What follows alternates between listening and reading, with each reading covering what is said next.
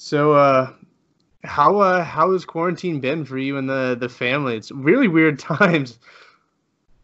Yes, man, it's been tough. I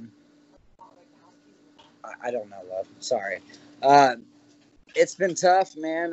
My job, I'm in the plastic industry, so I've been real busy at work. My wife was going to school to be a nail technician, and when the corona hit, she had to start doing online classes at home. And my little girl got out of school early, and we had to do online schooling. So it's been kind of crazy. Been at home a lot lately. We're finally breaking out. Been able to get to the gym a lot more, and getting back to normal. How's that been for training? Obviously, you just said you were going, you're getting back to the gym now, but throughout the entire thing, I'm sure you were doing a lot of cardio. What sorts of things were you doing to stay in shape? I live out in the country, so I like to run the roads a lot. But I also have my own little gym out here in my father-in-law's garage. Up above it, he has an open area, and I put up some puzzle mats. I got some boxing bag or punching bags up there, and had some friends come out and train with me while I can stay active. I was hoping to fight a lot sooner. I was even trying to get on the July 10th card, which is next week for LFA. When they finally reached back out to me, they offered me the July 24th one, and I took it. So, has there like throughout the entire thing, was there ever a doubt, or like a part of you that said, you know what, I should wait this out, wait until all this pandemic bull crap is done with, and then I'll take the fight, or was it just, man, let's just get me a fight? There's a little bit of both. My job asked me as well if I would kind of stop training a little bit and try to stay away from people because there's a lot of older people at my job that were high risk. So they did ask me to stop training, and I started getting that quarantine weight, and I did not like it. So I started trying to put a lot of work in on the road. Up here in Oklahoma, Sand Springs, Oklahoma, where I'm from, it's really hot. So I've been getting a lot of running in, getting that road work to keep my weight down. So I wanted to fight. I was actually rallying for the UFC if possible, but I know my win streak's not really big right now. I'm 3-1 in my last four. My last three fights that I did win were all at 125, and I finished all three of my opponents. And then I have one loss at 135, which was to Ray Rodriguez, and I lost my 135 title to him. And I bounced back with another win at 125 and got the FCF 125 title. So I was hoping to keep that momentum going to rally for the UFC. And we had a minor setback with this, but now we're back on the right road. And this LFA title is going to get me one shot closer to that UFC. Yeah, like it's weird because at 125, even in the UFC, there's not a whole lot of talent. You know, there may be 20 guys or so at most. So you really like 13 and 5, 18 fights as a flyweight is very unusual. Like there's only a handful of guys I can think of. You, Sean Santella, guys outside the UFC that really could be a fight or two away. So there's a lot of the line going into this fight. Does it add any pressure knowing that not only is there a title at stake, there's potential to be in the UFC as well? Yes, and also if you look at my career, like I said, I'm 3-1 in my last four. A loss here could really determine where I go in my career. So I'm very motivated to get this win. I'm very motivated to get that LFA title. Brandon Royval was the last one to hold the title, and we seen him fight Tim Elliott in the UFC, who was number 10 in the UFC, and he picked up that win and got the submission. So now I see him as a ranked opponent in the UFC, and that's the opportunity I want. So I want to go win this LFA title. I'm 2-0 in LFA, one fight at 135 against UFC vet Johnny Bedford, which I was a huge underdog in, and I put him to sleep in the third round. Then I stepped up on 2 weeks' notice against the number one ranked guy in Texas, CJ Hamilton. The guy was also on the Tuesday Night Contender show. He fought Casey Kenning, which is making a heck of a run Yep. in the UFC, and Casey only beat him by a decision. I'm finishing these guys. Only one 125er have I never finished, and that was the one that knocked me out. So any of these 125ers that I fight, I get my hands on them, and I'm a strong 125er. I'm not a very big 135er, but I'm a big, strong 125er. I've been cutting weight since I was about 8 years old. I started in wrestling when I was real young, so the weight cut's not a problem to get down to 125. I like to be the bigger, stronger guy, and this fight right here is a huge one for me. And if I can go in there and finish Greg Fisher, who's never been finished with a 10-1 record, it's going to really do a lot for my career. What's the preparation been like, knowing that this could go 5 rounds? You've never gotten past the 3rd round, so if it gets to the 4th and 5th round, what sorts of adjustments have you been making in your training to prepare for that? Actually, I have been to the 5th round in one fight, but it was early in my career in Texas. When my 3rd pro fight, I fought for a 125 title for IXFA against Humberto De Leon, and it was the 2nd time I fought him. I fought him in Bellator. He's actually the only opponent I've never finished at 125. I have 2 wins over him by decision, but they made us fight 3-minute rounds at that time. So it's not the same. Yeah. But this is my 3rd world title in a row, 5-minute rounds, and we haven't been there yet, but the preparation is more than ready to get us there. I've been working hard. I train CrossFit 3 times a week in the morning. I've been running my sprints to push my cardio. I do my Muay Thai. I do my Jiu-Jitsu. I've been doing everything I can to push myself to be able to go 5-minute rounds, especially fighting a guy like Greg Fisher that's never been finished. So if I can't finish him, I want to dominate him in every aspect of the game. So I want to be ready, and I've been pushing really hard for this. I'd like to take a little bit, I guess, and do like a little throwback. So you wrestled a lot. What was the transition into MMA like?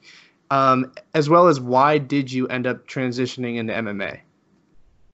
I love the transition. As you can see, I'm a brown belt in jiu-jitsu, but unfortunately I've been a brown belt for 8 years. Yesterday marked 8 years as a brown belt. Shortly after getting my brown belt, I moved back to Sand Springs, Oklahoma. So at 17 years old, I started making bad decisions in school, and my dad didn't like it. So I dropped out of school. I moved to Corpus Christi, Texas, and I started training under Hector the H-Train Munoz. He also works Brazilian Jiu-Jitsu with Donald Cowboy Sharon out in Albuquerque, New Mexico. And I was with him for multiple years. I went 7-0 as an amateur with all submissions at 2 different weight classes, 125 and 135, before turning pro in Bellator 20. So I made some bad decisions, ended up down there in Corpus Christi, Texas, started doing that jiu-jitsu, and as you can see, I have 7 submission wins as an amateur. I have 11 submissions as a pro, and I have a phenomenal wrestling game.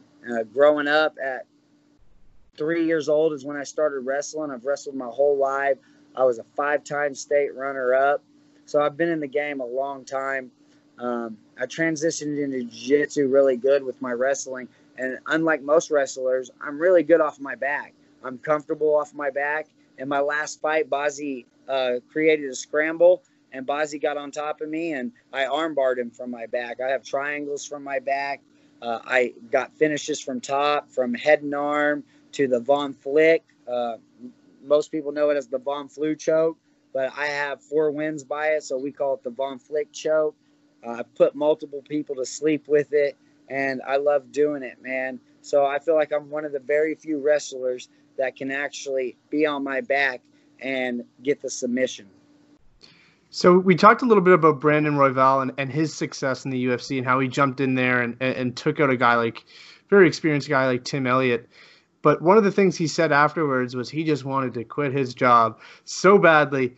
He got that little bonus, and the first thing he did was quit. Long term, you still see guys like Jim Miller who still works, Stipe Miocic who still does his firefighting. If all goes well and the UFC dream happens, is quitting your job something you want to do, or is it like, I love what I do and I'd like to keep doing that? Right now, yes, I don't think quitting my job will ever be an option for a really long time. Based on my job offers a 401k, it offers benefits. I've been there for almost 5 years. My job does sponsor me, and since they sponsor me, they allow me to take hours off. I usually work 40 to 45 hours a week, and with as much as I train, they allow me to take time off. But we are in the plastic industry. I work for Tulsa Plastics, so the plexiglass has been, really keeping me busy, but my job really works with me, and I really enjoy my job. And like I said, the 401k is really what would make it really hard for me to quit my job. I got two girls and a wife. I got a family to take care of, but hopefully if I can rally, get 3-4 wins in the UFC, maybe I'd be making enough money to pay for my own 401k and quit my job. Yeah, you see a lot of guys like, especially now throughout the pandemic, guys like Henry Cejudo, Jorge Masvidal, John Jones. A lot of these guys are complaining about pay, which is unusual because they're the guys at the top. But you aren't hearing guys up and coming who just want a shot at the UFC complaining about it. They just want that shot. And I think that goes a long way. Just like, when you're at the bottom, all you want is an opportunity to showcase your skills, where once you get there, it all becomes about the financial part of it. Yes, sir. Like I said, we don't make a lot of money on these lower circuits. I sell $5,000-$6,000 in tickets and still take home less than $3,000. I beat UFC Johnny Bedford in the main event LFA 16 and still took home less than $3,000. So a $10,000 and $10,000 for the UFC would make my day. A lot has been happening now in the MMA world. There was a 3-month standstill where nothing happened. The UFC jumped the gun, made some stuff happen, made some moves. As a fighter, what was your thoughts on what the UFC did and being the front runners and getting the sports back on TV? Oh, it was amazing. Honestly, I wish I had a big win streak and one of them big managers at that time, because all these guys that are in the UFC don't want to take the fights right now. They have the option. Us guys that are trying to get there on the UFC, like Brandon Royval, we're taking the fight on a couple weeks' notice. It doesn't matter. We need that opportunity. We need that money. We need that chance. A lot of these guys that have already had it, they can wait it out, like Dana said, and they're not going to lose their job. Unfortunately, for some of us, we need that money and we need that opportunity. So to see it all happen, that's what really motivated me to get back out there. I was supposed to fight for this LFA title back in April 17th, first number 1 ranked guy in the U.S. outside of the UFC, Sidney Bice. I don't know if Sidney Bice is going to the Tuesday Night Contender show. That's my guess, since I'm not fighting Sidney Bice, and he is from South Dakota. So when they called me and told me I had a title fight, that's who I thought I was going to fight. When they offered me Greg Fisher, I didn't know much about him.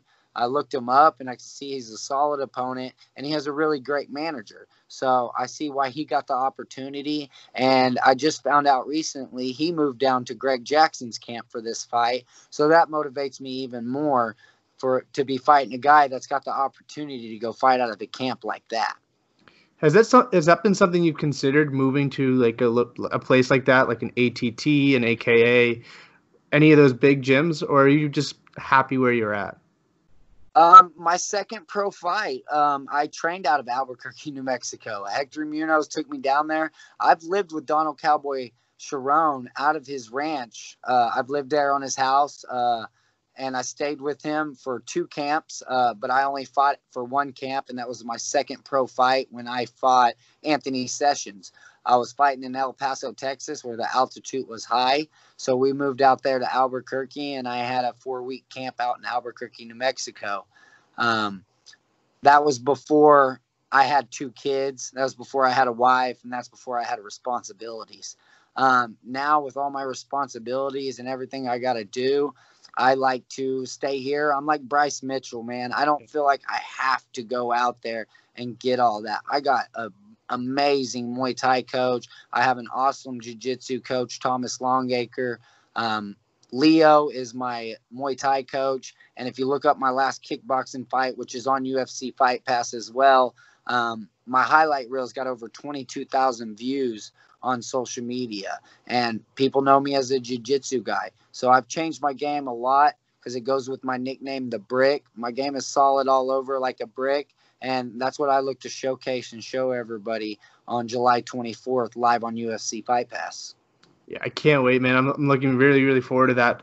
For people who have never seen you fight, is there one fight, if they have like 10 minutes to watch any fight of yours, which one would you point at? I would say me and Jamison Saudito. It's also on UFC Fight Pass. It was my first fight back at 125 pounds in a couple years. And the first round, I came out, I dominated. I do what I usually do. I take my opponent down, I beat him up. Round 2, I came out and I fell down on the ground throwing a head kick. And he just kept punching me and elbowing me and punching me and elbowing me and punching me. And I counted over 80 punches that he had landed or even threw for over 3 minutes before I recovered, switched the position, got on top, and I got that Von Flick choke. And he's a Brazilian Jiu-Jitsu black belt. And I choked him out. It was one of the most toughest fights I had, mentally tough, physically tough. And it really helped me know what I can and can't do when I'm fighting and how much I know I can push myself to still be able to get that finish no matter how tired I am. I'll ask a couple more questions and then I'll let you go. There's 3 big fights coming up in Fight Island. The main event is Gilbert Burns versus Kamaru Usman, 2 teammates fighting. I guess, what's your prediction for the fight, and what's your take on 2 teammates competing for the belt? That's a real tough one, man, because I'm curious how long they've been away from each other. You know, I know Kamaru Usman has moved his training camp, and I'm just curious to see how it plays because I'm pretty sure that he knows the jiu-jitsu that Gilbert Burns has, but I'm almost positive that Usman's wrestling is 10 times better. So I'm pretty sure Usman thinks he can solidify the position, take him down and dominate. I don't think we'll ever see Usman stand with anybody like he did with Colby Covington. You know, I think Colby Covington and him stood up because neither one of them wanted to wear themselves out with the wrestling. They both have high-level wrestling, and I think that's why we've seen a stand-up fight. With the Gilbert Burns fight, I don't see anything different happening besides Usman going back to his normal game plan of trying to ground and pound and grind on Gilbert Burns and try to wear him out, especially since Gilbert Burns has fought a lot of his career at 155 pounds. I'll ask you the same thing for the 135 pound belt there with Petr Yan and Jose Aldo. It's a division you've competed in, so I got to get your opinion on it. It's interesting, you know, based on Jose coming off that last performance, he looked really great, but he did not get the decision win. So that is, I think, one of the first times we're going to see somebody fight for a title that is coming off of a loss. I like Petr Yan, man. He's got awesome boxing. We've never seen anybody really do Uriah Faber the way he did. And honestly, I think he's going to knock Jose Aldo out in the first or second round.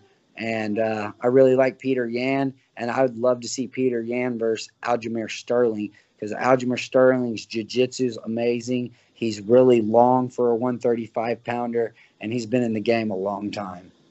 And one last question, non-MMA related. I can see that you're being pulled in so many different directions. What sorts of things have you been doing throughout the pandemic, non-training related, to keep your mind occupied? Besides spending time with my family, that's what I do a lot. I've been playing a lot of cornholes with my buddy. We like to play cornhole, horseshoes, and stuff like that. But through the pandemic, I've been working a lot. Like I said, I deal with plexiglass, so we've been making these shields left and right. I've been putting hours in prior to getting back to the gym. So I've just been trying to enjoy time with my family because when I take these fights and I have 6 to 8 week training camps, I really commit to these training camps. And I spend a lot of time away from my family trying to put that work in that gym to earn that extra money to be able to earn my shot in the UFC. All right, man. All the best. Thank you so much for taking the time, and good luck on July 24th. It's a tough fight, but I'm rooting for you, man, and hopefully we'll see you in the UFC. Hi, thank you, sir. I appreciate it, and thank you for your time. All right, all the best. Stay safe. Keep washing your hands. Yes, sir. Appreciate it.